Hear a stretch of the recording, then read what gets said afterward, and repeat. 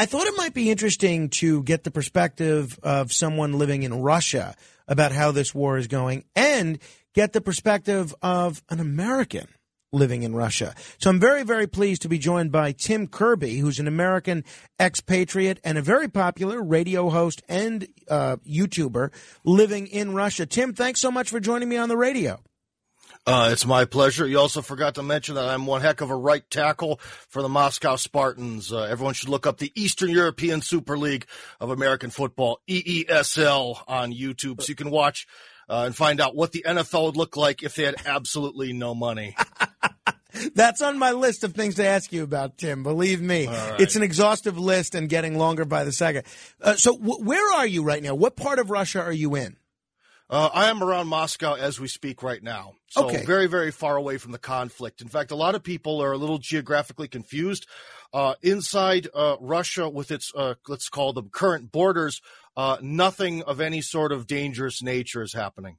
All right. So now tell us a little bit about your story. I know you're 40 years old. You were born in Cleveland, and you spent your formative years in the United States. When did you move to Russia? What made you move to Russia? How'd you end up there? Well, at about the end of college there, I sort of finished up stuff, right? And you went to college in Pittsburgh, design degree, right? Pittsburgh? And somehow, despite the fact I'm a very, very large, hairy man, I actually got a little job doing stuff in the fashion industry, right? I kind of got in this cycle of, make enough money just to make it to the next month. And that's it.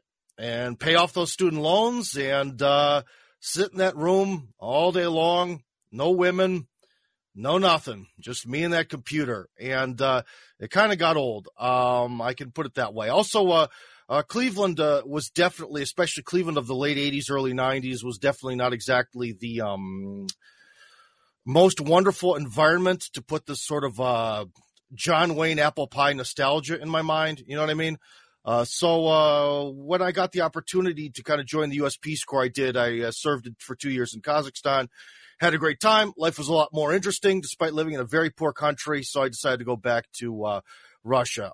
Just to note, all my ancestors are from Eastern Europe, so it's kind of like going back to the motherland. Sure. It's like I'm of Italian descent. It'd be like if I moved to Naples or something like that. Yeah, and you know what? I've actually met a lot of people around Europe who actually have, after a couple generations, gone back. Something for some people, their ethnicity means nothing, right? And that's fine. But for me, it kind of does. And so there was always maybe something sort of drawing me back to find out what things are like to each his own. Had you visited Russia prior to making the decision to move there?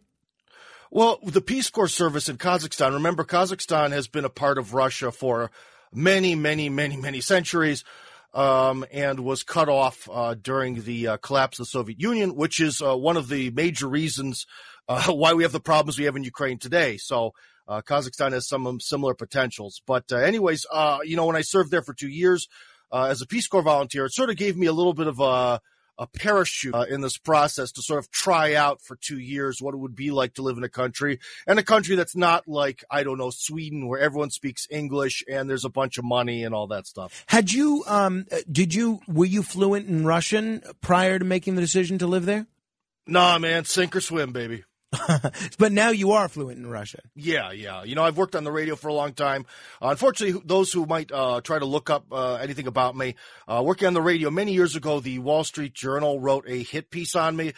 It's all lies. It's all quarter truths. It's all BS. But you're free to read it for comparison. But none of that is true. So now that Wall Street Journal piece was written about 9 years ago. How many years have you been living in Russia? That would be since the end of 2006. Oh, so that's like 15 years or something. Sure. Okay. So now in that Wall Street Journal piece, I appreciate, you clarifying the inaccuracies there. They quote you as saying that the American dream is better found in Russia than the United States. Is that an accurate view of how you feel? If we define the American dream. So what was the American dream? All right. So I'm living in a country that's filled with people that think the American dream is big house, big car, as in it is stuff. Okay, it is stuff. So their idea is you go to America, you get stuff, which is one of the reasons why, to be honest, I don't think America should ever let Russian-speaking immigrants into the country anymore, because they only come to America to suck off the system. Okay, it's just, that's why they're there, right? So anyways, there's that concept of the American dream. And that's what a lot of, not just Russian-speaking foreigners, but a lot of foreign people around the world just see this as America is this infinitely, I don't want to say giving or basically you could just take whatever you want from it, right? But the American dream was really founded on the idea that, hey, you people, especially in Europe, you know, you have all these weird inter-ethnic conflicts, religious wars, especially between Protestants and Catholics, are killing all sorts of people for all these generations. Let that go. Come to America, you get a clean slate. We're going to give everyone a fair playing field. And, you know, if you put in the effort, you can have a very nice life here without any of that garbage. The American dream is the opportunity to earn a big house and a car without all sorts of shenanigans or needing the luck of being born into some family where your grandfather was a general or something. You see what I mean? So it's an opportunity. And the thing I was saying is that in a lot of ways in America, we started to lose those opportunities.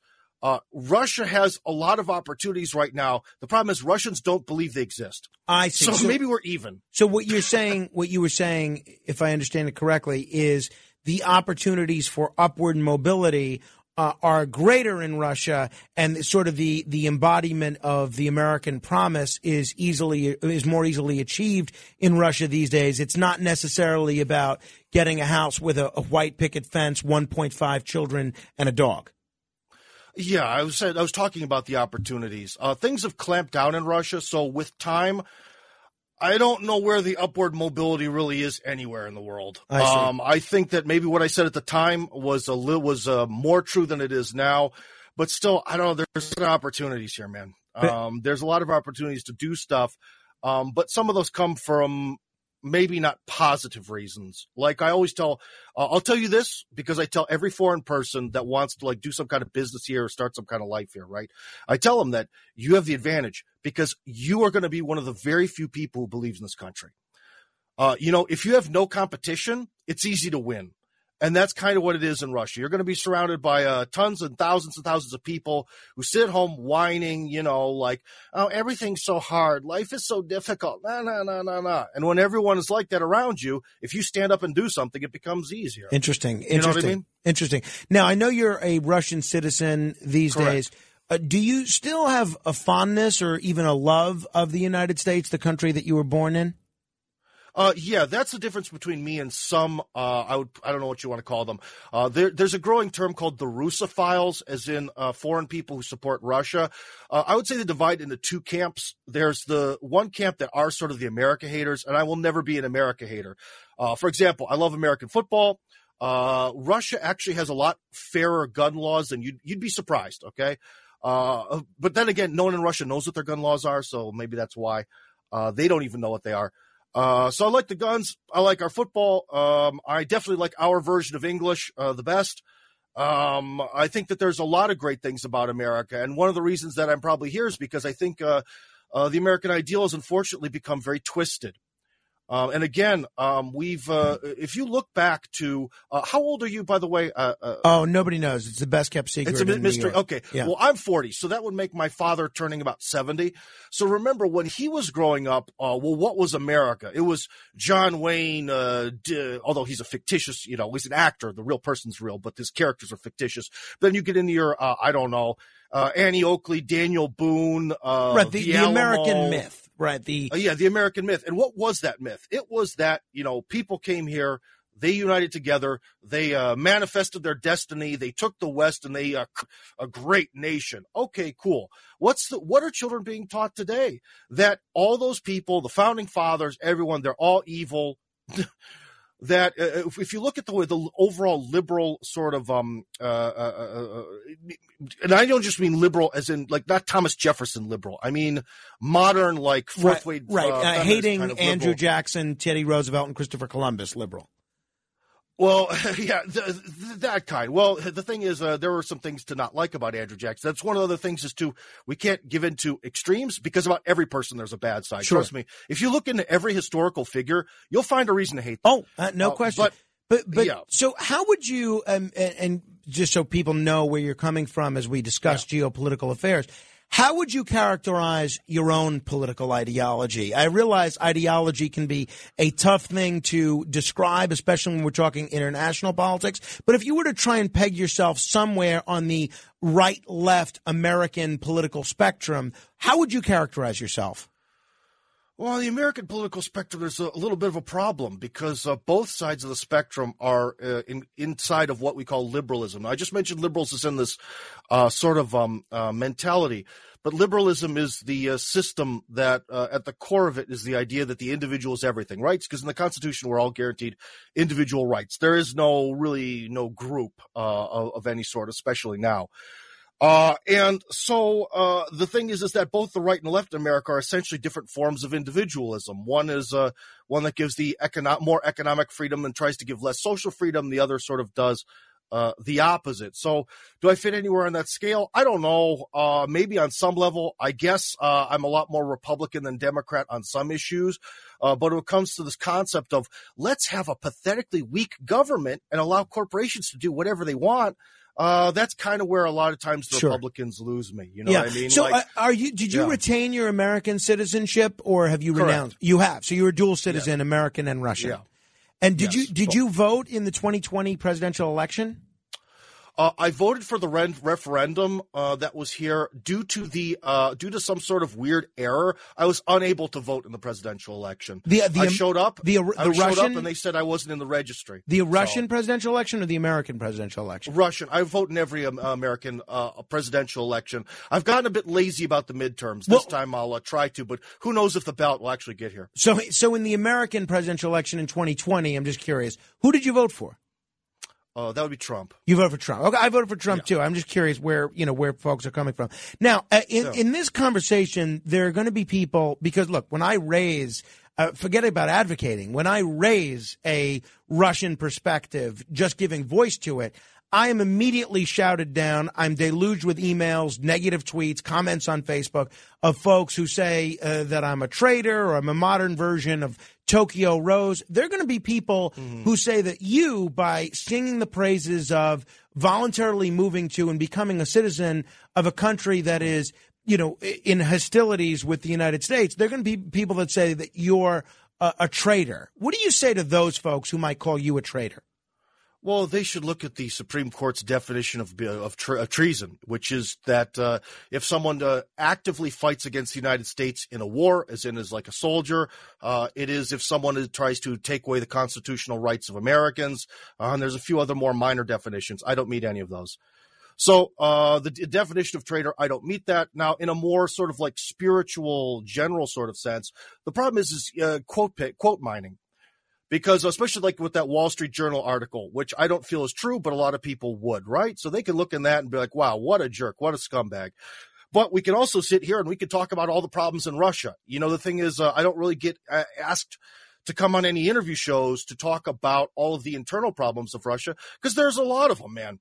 I tell it like it is. My job is, in my opinion, is to provide analysis of what's going on from a historical context related to U.S.-Russian relations especially Russia itself, or America for Russians, because they seem to have no ability to comprehend. Sometimes those, my opinions, seem flattering. Sometimes they don't. If we want to get into all the problems in Russia that there are, let's rock and roll, because it's also true. Well, let me ask, and with people just tuning, we're talking with Tim Kirby. He's an American expat, radio host living in Russia, also a right tackle for the Moscow Spartans. We'll talk about that in a minute. Would you have any reluctance, either on radio or YouTube, in criticizing Vladimir Putin or his government's policies, for instance? Well, considering I've criticized his policies plenty of times, I guess not. No. So now there's this image of Putin that's been crafted in the American media, and there's this image of Russia that's been crafted in the American media, that there's no freedom of speech, and that you can't be critical of Vladimir Putin without being thrown in jail. I guess you're walking and talking proof that that's not true. Yeah, I would definitely say that there are some other people. However, we have to remember that there's this concept called the Overton window. And the Overton window I mentioned a lot in my work, but because it's very relevant. And what's inside the window is essentially what's socially acceptable. Like, what's a very socially acceptable opinion right now? Like, I don't know, we should try to help poor people. That's something. You could have something that's more of an edgy opinion that's sort of on the windowsill or the frame of the window. And then what's outside of the window is what's socially acceptable. And the shape and position of that window kind of move around over time, just like we were talking about. When my father was a young boy, the Overton window in America of political opinions was very different from what it is today. And so if you want to specifically focus on some people who are way outside the Russia's Overton window, like people who advocate for some sort of separatism or overthrow of the government, yeah, they could get in trouble. But if the government didn't do that, how would it survive? Same thing with the United States. If someone right now is sitting around in their basement trying to ally themselves with some sort of, I don't know, ISIS, to overthrow some part of Pennsylvania, guess what? They're in deep trouble. But and 99% of your listeners would support that and say that that is beyond their constitutional rights. But to free just speech. so folks understand how it goes in Russia, you can go on radio, you can go on television and say, Vladimir Putin's a jerk. I don't agree with his invasion of Ukraine. I don't agree with him doing this or that, and not have to worry about being thrown in jail. Well, here's something. Why don't you take a look at, if you can, some political talk shows that actually go on major Russian TV, and they often show the way issues from two sides. Sometimes not. Sometimes there is this sort of, they get a lot of guests who all agree with each other.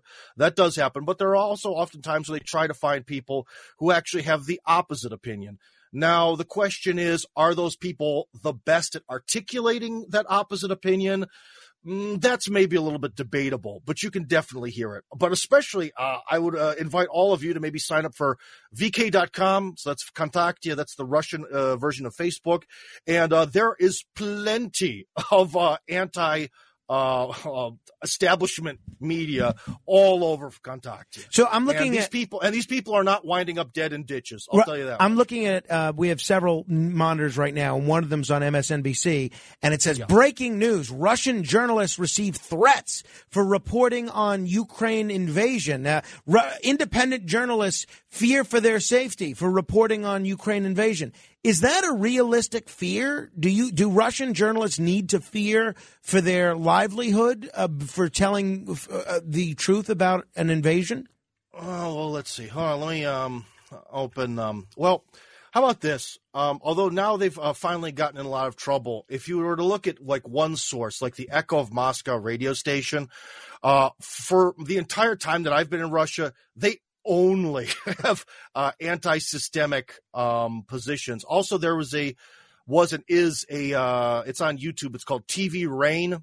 And they also are very anti-systemic. And but the problem is Rain was getting a lot of foreign funding without disclosing it, and now they're in trouble. I see.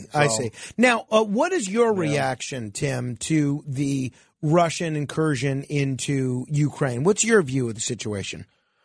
Well, when you watch your countrymen be bombed, killed, slaughtered, tortured by Nazis for 8 years, and when the prospect of reaching some sort of deal to make it end seems impossible, and when you hear the leader, or the at least official leader of that nation, saying he's going to look for nuclear weapons, what else can you do? So it sounds like you agree with the decision to go into Ukraine. Unfortunately, I have to. I'm someone where I would definitely always prefer a non-military solution. But in this particular single instance, it looks like, every one of us has a sort of Christian duty to turn the other cheek and really try to exhaust all options before violence. But I think this time I don't see really any other option left. Now, obviously you're not a spokesman for Putin. I'm not asking you to defend his decisions. But sadly not. His press secretary has some nice cars, man. I can imagine. So I totally understand, and I've spoken with people in the Donbass region in these two breakaway republics that wanted to be independent and didn't want to be part of Ukraine, and they've described the regular assaults that they were under from the Ukrainian military. I could understand why Vladimir Putin and the Russian government might need to protect those breakaway republics, but why did they need to go west? Why did they need to go into Kyiv? Why couldn't they, if the goal was just to protect ethnic Russians in the Donbass region, why could they not simply just occupy that territory and leave the rest of Ukraine alone? Because the rest of Ukraine is also very much divided. I'll put it this way. The Donbass republics were just the sort of regions that were able to successfully stand up during the 2014 crisis. If you look back then, especially, you could probably still find video of it, even though Google tends to try to make this disappear. That would be May the 2nd, 2014, when a lot of pro-Russian activists sort of took over one of the governmental buildings in Odessa. The neo-Nazis there closed the doors and burned the building from the inside, killing all of them. So, you know, a lot of people within especially Kharkov, or as it's written now, Kharkiv, or however they pronounce it, and Odessa wanted to do the same thing. They were just all killed off. So that's part of it, that the real actual sort of ethnic line between the Russian speakers and the Ukrainian speakers is actually vastly bigger than those two ethnic republics. I see. And the fear is that, of course, if they were to just simply boot out the private battalions, especially from the Donbass region, that they would just start inflicting horrors on other reasons, or that the situation would ultimately not change.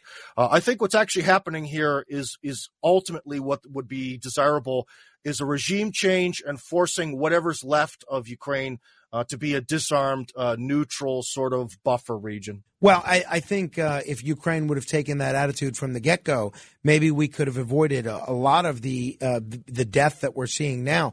But I realize that this is not a scientific survey, and it's tough to draw any conclusions based on anecdotal evidence. But in terms of the rank-and-file Russians that you interact with, how do most rank-and-file Russians feel about what's happening now between Russia and Ukraine? Well, of people that I know, I would say that the reaction has been about damn time.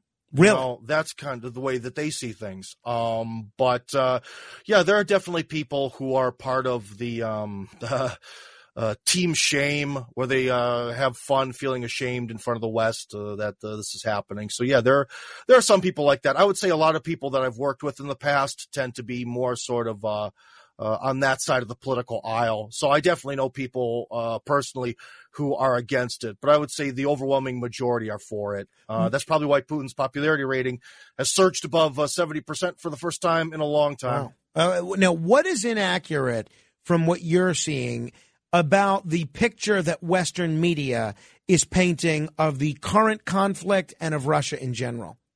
Number one, by far, that Russians see the people in Ukraine as Russian.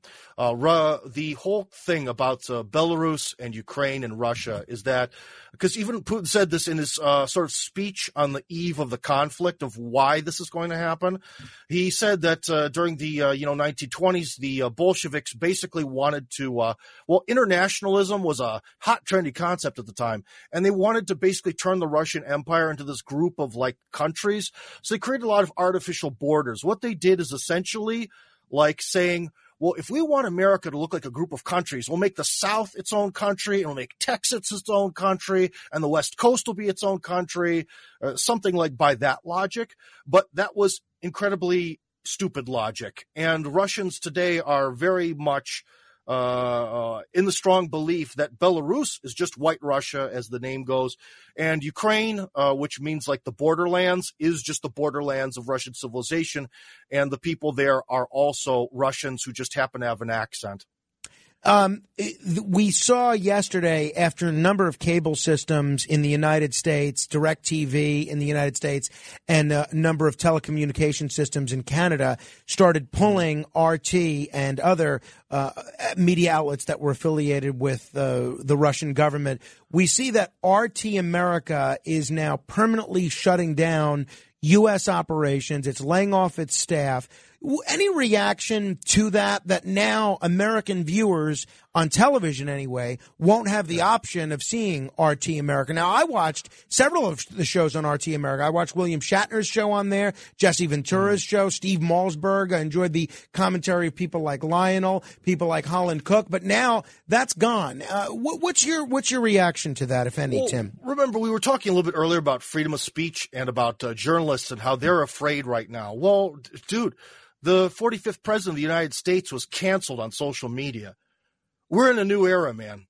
We're in a new era, and RT is just it's an important but smaller part of that. Things are very serious right now, ideologically, between the East and the West, between the monopolar and the multipolar world, as we call them. And this is no game. When I was a kid, when you were a kid as well, I mean, to think that something in America could be blanket banned just seemed utterly impossible. You know what I mean? But now it is possible, and it seems to be acceptable because I guess Russia's scary, even though Russia has pretty much exactly the same political system we have in America, and just wants to pursue a foreign policy in which it exists as some sort of relevant civilization on the planet. Now, there are going to be some people. It's a small part of something much, much greater that's changing about things. So I just kind of missed that point about what you said about the journalists, where this is actually, to be honest, ironically, we have the internet, which is great, and there's still opportunities for free speech, but we're really getting clamped down. And unfortunately, free speech right now is really under threat everywhere. There are going to be some people, Tim, that say the reason that you're giving voice to a Russian perspective is because you've essentially been bought off, whether as a football player or as a media personality, that you're making all sorts of money thanks to your advocacy for Russia. Any truth to that? Well, I don't know. If someone could hack into the tax service website of the Russian Federation, you'll see that the only real estate that I own are two very dinky houses. They're very dinky because I was able to buy them. The first one with with cash, and the other one without. And if someone was able to hack that, they would see that neither of them is particularly close to an estate. And that's all I've got. So there you go. And now there are going to be other folks that say, look, you're not bribed, but you're brainwashed. You're suffering from some sort of modern Stockholm syndrome. What do you say to those folks that might think that the reason that you feel the way that you do is because you've been brainwashed by years of Russian propaganda? Well, brainwashed people are unable to understand the opinions of the other side. I believe that I should be able to express the views of various different political forms of reasoning that I don't particularly agree with, but I can see where they come from, you know? I can see let's just take this, the Ukrainian Nazis. Let's take their side, hypothetically, right? I can kind of see that they feel that during the Soviet Union, they were repressed, that the sacrifices of their grandparents were turned into some evil, dark fairy tales that were, for Soviet propaganda. Understand that when they got their freedom in 1991, that they may have gone a little overboard and that they wanted to turn their country into something great. And they also had this idea that, Moscow, the capital of Russian, or the original capital of Russian civilization was in Kiev. And I can also sort of see how the Ukrainian neo-Nazis might have been excited that, eventually, we'll be able to shift the capital back, and it will be Ukraine that will control all of Eurasia. Tim, I can sort of understand that, but that doesn't mean I agree with it. Tim, and people I'm who are sorry. Brainwashed cannot. I'm out of time, and I hope we can continue this conversation in the future. Sorry. Very quickly, in 10 seconds, how do people watch or listen to your show if they want to listen to it? If you want to watch something non-political, it's RTTT, Russia Tips, Tricks, and Travel, where I show you around Russia. If you want something political, it's called Tim Kirby Russia, YouTube, Rumble, BitChute.